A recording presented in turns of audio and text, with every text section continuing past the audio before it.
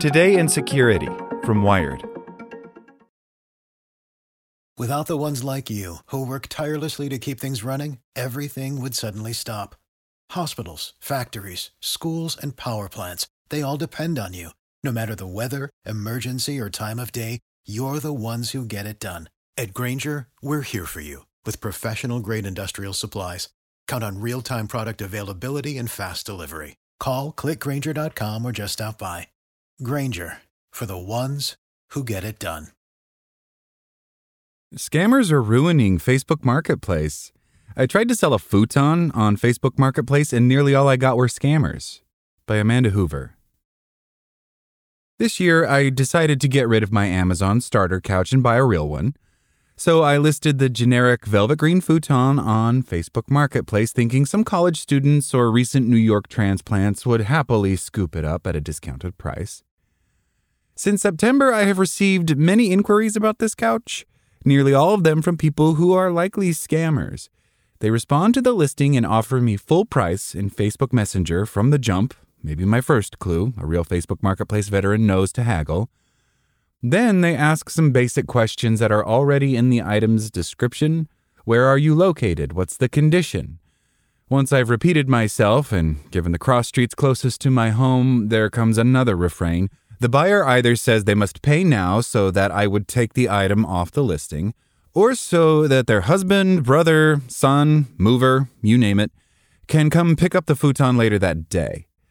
Because it seems no real person would offer to send payment over Zelle before ever seeing that the futon is real, I didn't accept any of these offers. If I did, it's likely these people would have sent a phishing link, either as a text to my phone number or in an email, disguised as communication from Zelle, looking to drain me of more money than the couch is worth. For now, I'm stuck with this futon folded up in the corner of my tiny apartment. So far, I've been unable to use Facebook Marketplace for its intended purpose, buying and selling useful things among my neighbors. What happened to me is just one example of the many ways experts say people are getting scammed on Facebook Marketplace. Some scams come from what looks like a seller listing big-ticket items that don't exist, like a car, and asking for prepaid debit cards purporting to be for eBay and Amazon payments as down payments before vanishing. Peer-to-peer online shopping has always been a buyer beware endeavor, but sellers themselves are being scammed too. A freelance writer from Australia recounted her own embarrassing story in The Guardian just last month, when she lost $1,000 while trying to sell a pair of boots after plugging sensitive information into a phishing link sent by a scammer. Facebook is far from the only place scams happen. They're common across many online selling platforms. But as its marketplace has soared in popularity since its debut in 2016, scammers have sought to exploit the tool, experts say.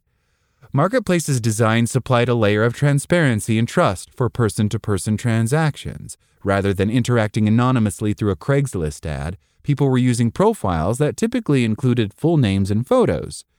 And with an existing Facebook profile, users could upload photos, write descriptions, and seamlessly post a listing with just a few clicks. By 2021, Facebook Marketplace had 1 billion monthly users, growing as e-commerce flourished during the height of the COVID-19 pandemic. Now, bad actors are relying on that built-in trust to manipulate people out of far more money than their secondhand items may be worth. The scams have become a common feature of the app, and Meta, the $800 billion parent company of Facebook, hasn't been able to shut them down. Many scammers and attempted scams go unreported, so it's impossible to understand the scale of the problem.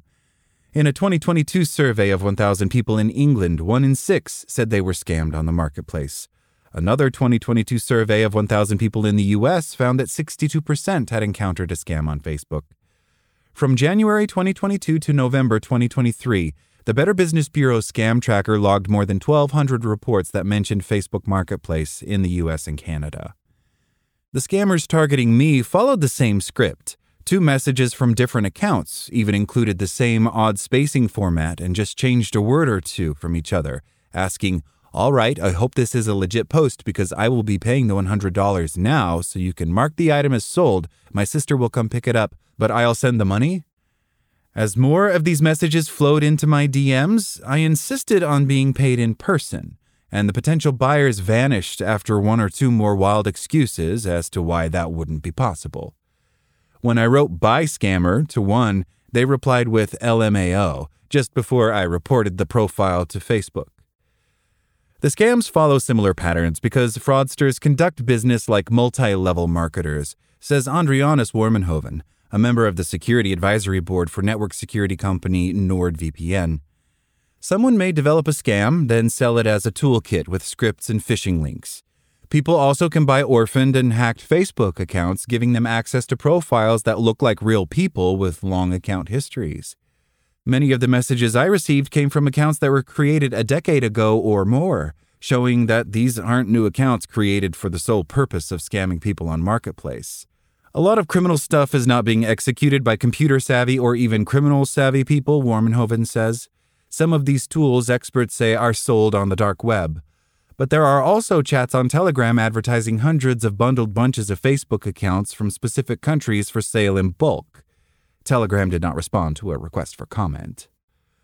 Some scams encourage people to upgrade their Zelle accounts to a business tier to receive money from a buyer, according to the Better Business Bureau, and come from emails mimicking Zelle but with different domains. That upgrade appears to cost $300, and the buyer promises to send it if the seller will then refund it. The catch, the $300 was never sent and appeared only in faked screenshots or emails. So when the seller sends $300, they're really just losing the money.